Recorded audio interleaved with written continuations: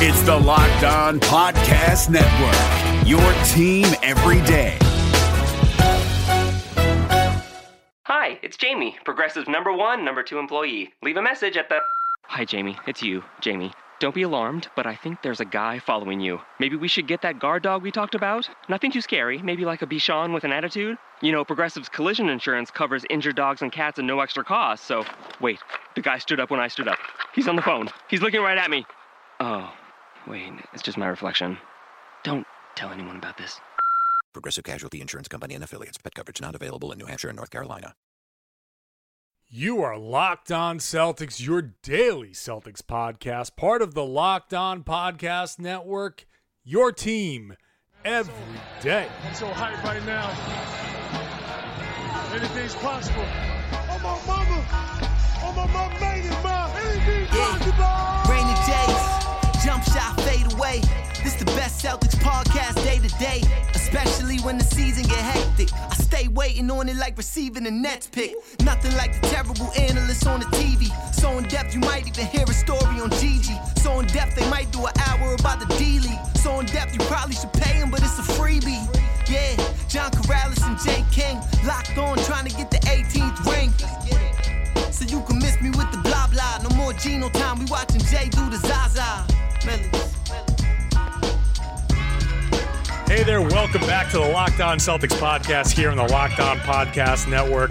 We're here for you Monday through Friday to be part of your daily routine. Thanks for making us part of it. We're the Reigning Jays, John Karalis, Jay King. This is the Wednesday show. Celtics coming off of a disappointing loss, another one, to the Clippers, after which Isaiah Thomas made some public comments about Brad Stevens' substitutions. So, Jay King joining me here with, let's just dive right into it. That's going to be the topic for today. So, he did it again. He comes out. He says, this loss is on everybody. It's on us, the coaching staff, everybody in the locker room. This isn't a time to be experimenting.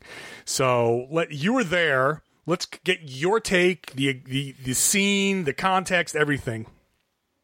So it was pretty interesting, actually, because he answered a ton of questions and didn't say anything about the lineups. And then finally was asked about his frustration. And he was distraught in the locker room. He was like towel over his head. Everybody else had already changed, taken a shower, everything. And he was sitting there in his jersey, towel over his head, venting to the strength coach, Brian Dew, about something. And it was very clear he took the loss very differently than he normally takes losses.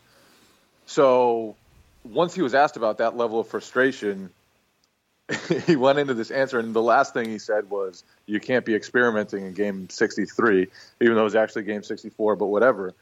And so it wasn't like he was dying to share it, but it seemed like finally he decided to share that. And I mean, here are the two things. One, I think he was right. The lineups were strange. The one lineup with Rozier, Smart, Brown, Young, and Mickey, which had never been used all season, was a disaster, and I think most people could have predicted that wouldn't have gone too well. Not everybody would have predicted that Jamal Crawford would go as bonkers as he did, and obviously things went as badly as they could have gone for the Celtics, but that was not a good lineup to begin with. And then the one with Jay Crowder at center against DeAndre Jordan, just kind of a bizarre decision. So, I mean, you understand where Isaiah Thomas is coming from. Obviously, he shouldn't have said it. Like those are things you have conversations with Brad Stevens about, and you talk to him about, and you don't want to throw, because you're not just throwing your coach under the bus, you're throwing your teammates who are the young guys in those lineups under the bus too.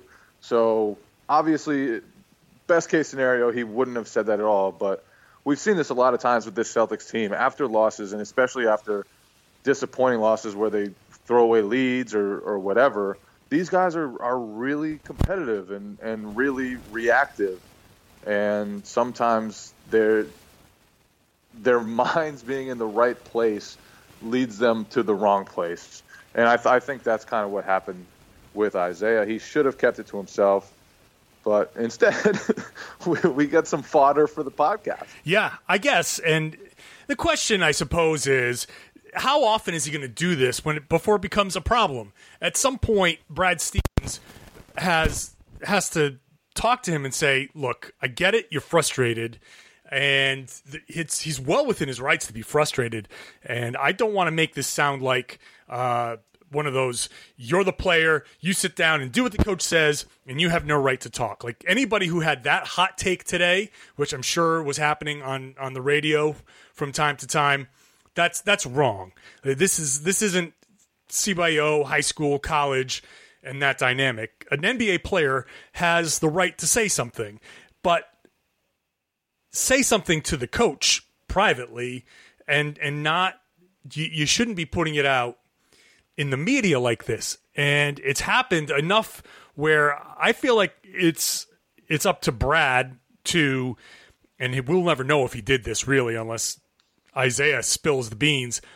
It's up to Brad to say, look, I get it that you're frustrated, but enough is enough with taking this to the media, because that just opens up distractions that we don't want. And the next time is going to be the last time, or this is going to be the last time. And the team should probably start fining guys for saying this stuff to the media. Like, there has to be a line where you say, bring your frustration to me. If you feel like you're frustrated, then don't talk to the media. We'll tell Jeff Twiss not to put you out there. We'll have to put somebody else out there, and you can go vent in the back. Well, here's the thing, and I think, first of all, I want to state that Brad Stevens, like, with Horford and Jerebko both out, he was, like, those lineups, yeah, they were experiments, and yes, they weren't his best decisions, I think, and the results bore that out. But it was also, with those two guys out, it was, like really tough to keep big guys on. Sure. Especially Kelly Olynyk hasn't played particularly well lately. Tyler Zeller, since getting sick, has been pretty harsh. And Amir Johnson, if you want to stretch someone out, is not the best option. So Brad was put in a tough position as far as the lineups go. I will say this about him, too.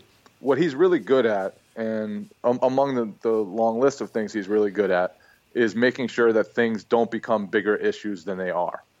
And Isaiah Thomas saying this stuff, yeah, it's like, it's neat to talk about. It's something that he probably wishes he had kept to himself. It's something that has popped up from time to time. He said something after the Warriors game where he thought the coaching staff had quit.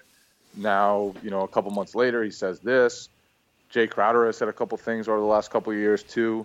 But Brad is really good at talking to those guys and refusing to blow something up. Like, this is something that, it's a really small thing, but it's a small thing that I think can help to splinter a team, a locker room, a relationship between a player and a coach if you react to it poorly. And I do think Brad Stevens is really good at not reacting to stuff poorly. Like, he'll be really level-headed about this.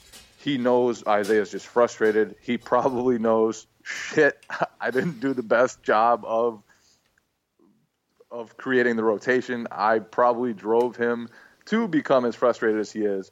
So he'll call Isaiah into his locker. He probably has already talked to him. He probably talked to him on the team plane, minutes after the game, after seeing tweets about Isaiah Thomas's comments.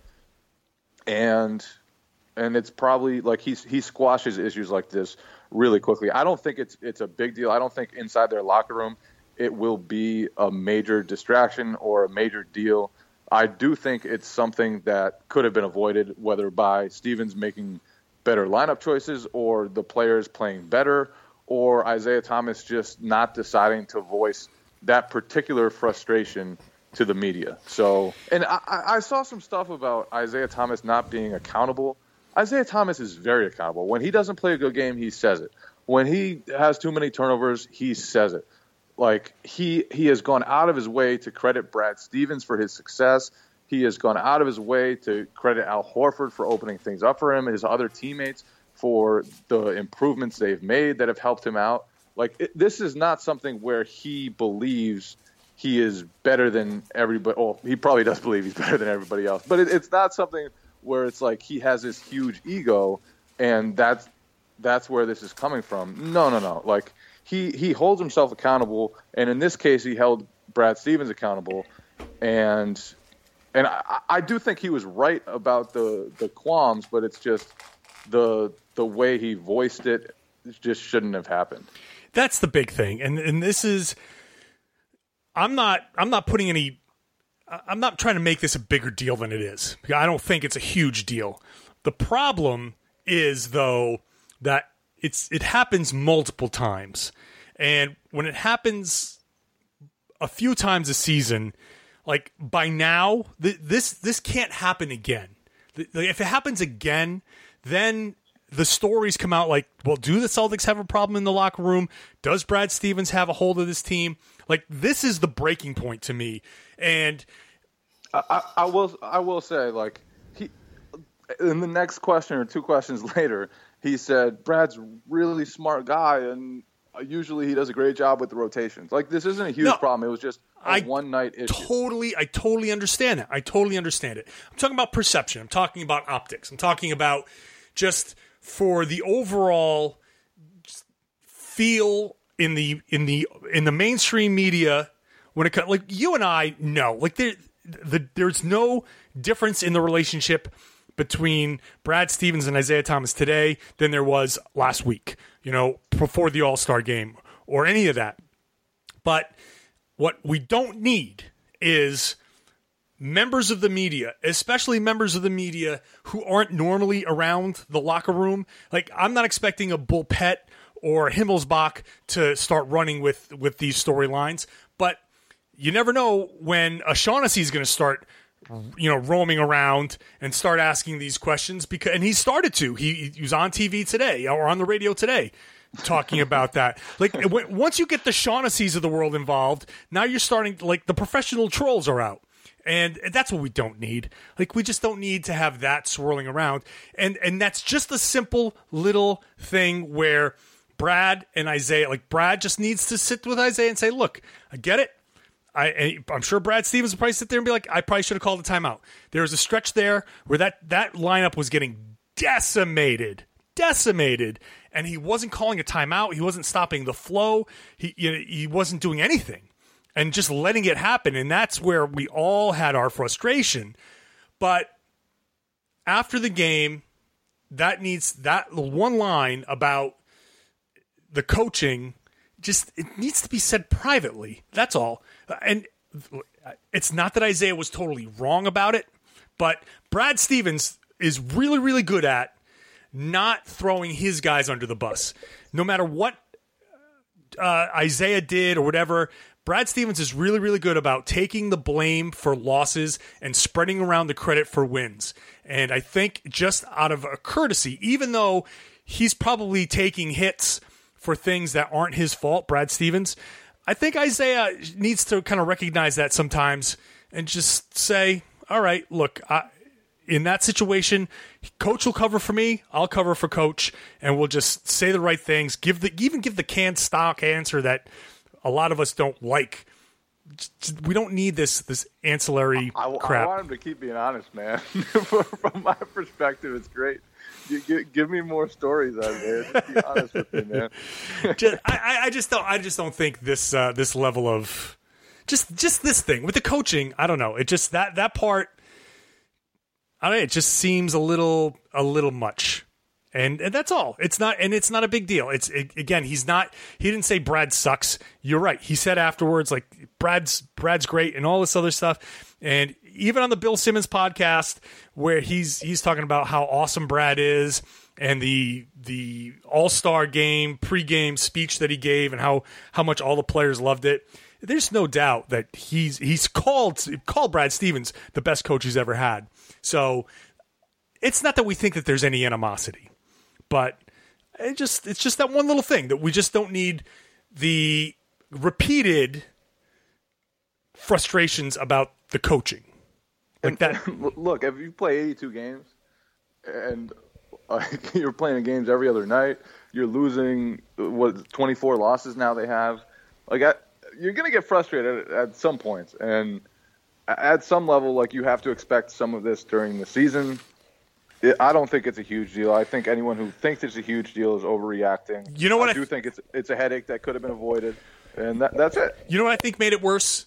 If they didn't lose to Phoenix the way they did, then because it was Isaiah. I know they gave the turnover to Jay Crowder, but it was Isaiah missed the free throw. Isaiah let the ball go through his hands, and they lost that just gut punch of a game. If that game didn't happen, then a lot of people wouldn't have had the, wait a minute, Isaiah, didn't you just blow a game yourself? So you should just shut up about the coaching. I think that was a dynamic that was going on today as well. To be fair, he had 14 points in the fourth quarter of that game. So sure, but he blew it. Sure. It's like, so there's just a lot of layers to this. There's always a lot of layers to all of this stuff. Yep. So not a huge deal, but definitely, and I wouldn't be surprised if it happens again. Like, this is kind of what the Celtics do. It's like every once in a while Jay Crowder says something or Isaiah Thomas says something, and then Brad Stevens handles it perfectly, and it goes away. And by the end of the season, I still think they're the heavy favorite to land the number 2 seed, given the schedule that they have moving forward after Golden State and Denver to finish out the road trip. Mm-hmm. And people will forget all about this by the end of the season, but right now, in the middle of it, it just feels like a somewhat big deal. And that's how the season goes. The season is up, the season is down. 1 second, you're beating Cleveland, and everyone wonders if you can give them a run in the Eastern Conference. The next, you're kicking away games against Phoenix and LA, and everything seems like it's horrible. So right. The NBA season is just a fascinating, entertaining beast, and I would not switch my job for anything, man. I love this crap. Isaiah Thomas did admit, again on that Bill Simmons podcast, that he's playing with a bigger chip on his shoulder, and he's a little more frustrated. He's got a little more edge at this point in the season than he did in the beginning of the season, which he attributed to, he said flat out, quote, "I'm sick of the doubt." He's at this point, I think he hears all the things that people are saying. He hears the talk about his defense. He hears everything, and he's at a breaking point. Not a breaking point, but he's at a point now where he's playing with much more of an edge. You can see it. He's reacting more to things. He also admitted that he sees that teams are playing him harder. They're bumping him more. They're putting him on the ground more. So a lot of this is happening at the same time. That Isaiah is frustrated with the physical play, and he's trying to adjust to that. He's got a little bit more of an edge about everything that's going around him, and he's probably pissed off. And yeah, as much as he's pissed off at what we were all pissed off about at the end of the third quarter, probably pissed off a little bit about at himself too. Probably a little bit for the end of that Phoenix game, and for not being able to pull a comeback against the Clippers. So. Big, crazy dynamics. Look, Jay, you've been traveling like crazy. I know your flight was delayed again. Yeah, so I'm coming to you guys from Tim Bontemps' apartment. Washington Post writer Tim Bontemps. I gotta his people have to tweet Tim Bontemps, man. His apartment is a mess. This man has I'm in his. So right now it's me and Adam Himmelsbach at his house, just coming to meet up with him. We haven't seen him in a while. And they're outside in the living room. I'm in the bathroom to record, or the bedroom to record this podcast. And he has an empty roll of toilet paper on his bed. His bed, people. So please tweet Tim Bontemps. I got to tell you. What the hell's going on? Now I'm going to call you out a little bit, because there is no off the record with you.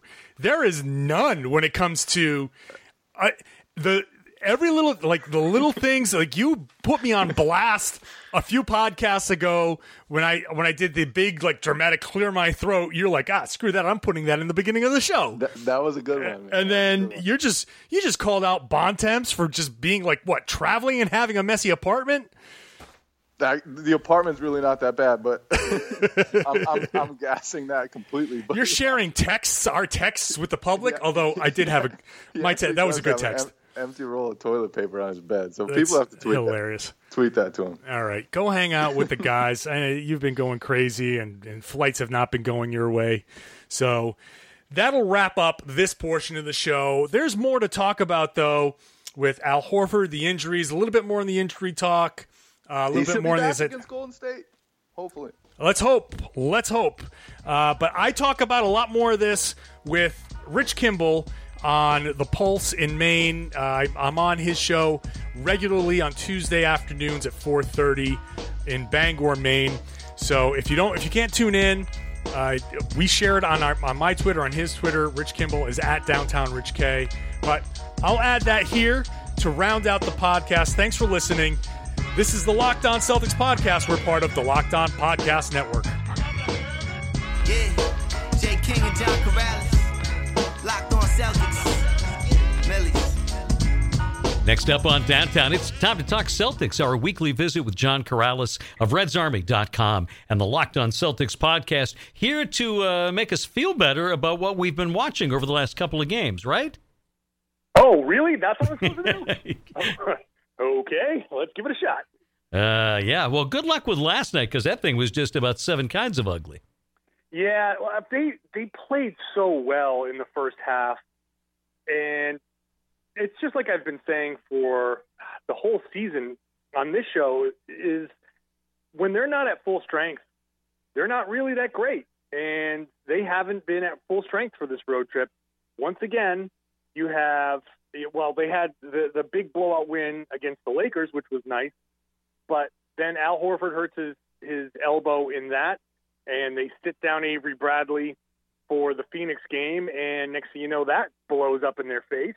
And then last night, at the end of the third quarter, where the Celtics had the game in control for a solid 60% of the game, Brad Stevens throws out this inexplicable lineup, trying to figure out a way to just get through the last few minutes of that third quarter, and it all just falls apart.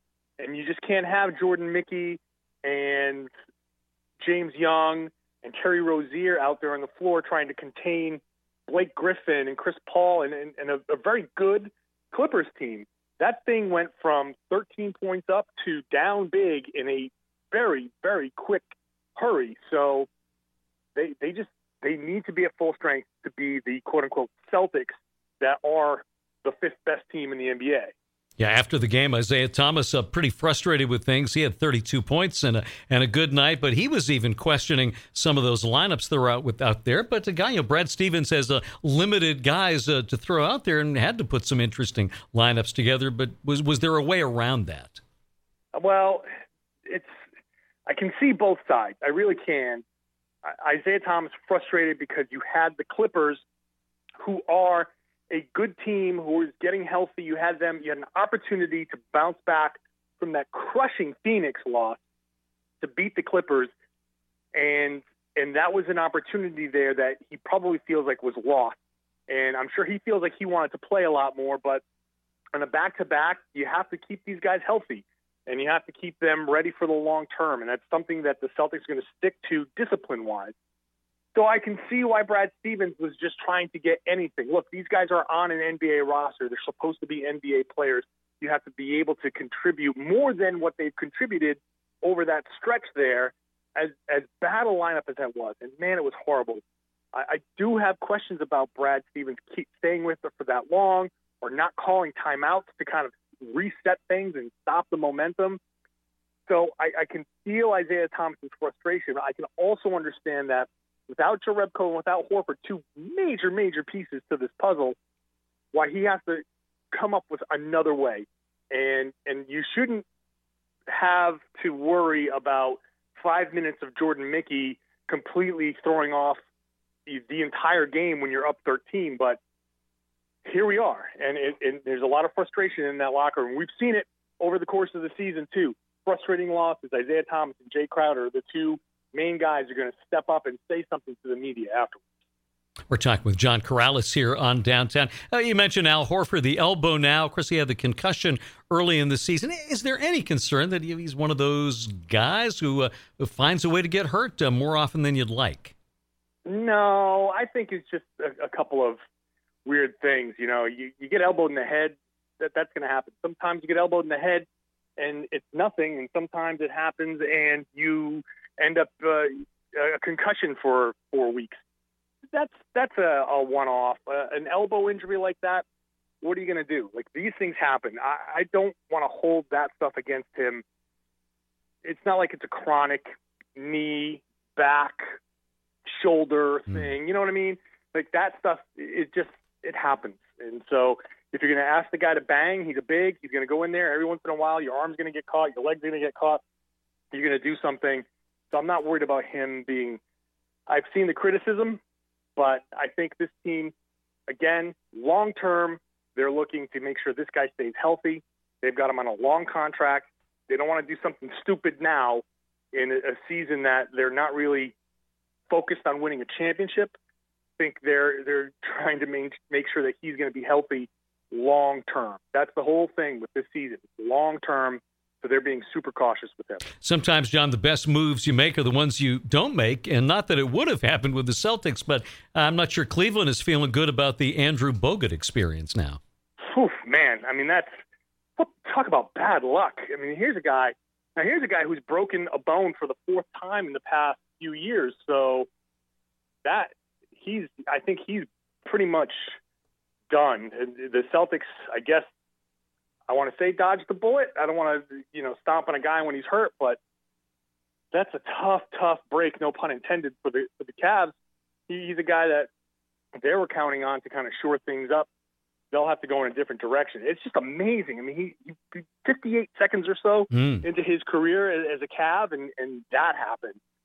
So now he is a guy that you have to look at as, at this point, very injury prone, where even the slightest nick or bump could put him out for a while. So I know his agent had talked about it was between Boston and the Cavaliers, and we want to revisit that over the summer.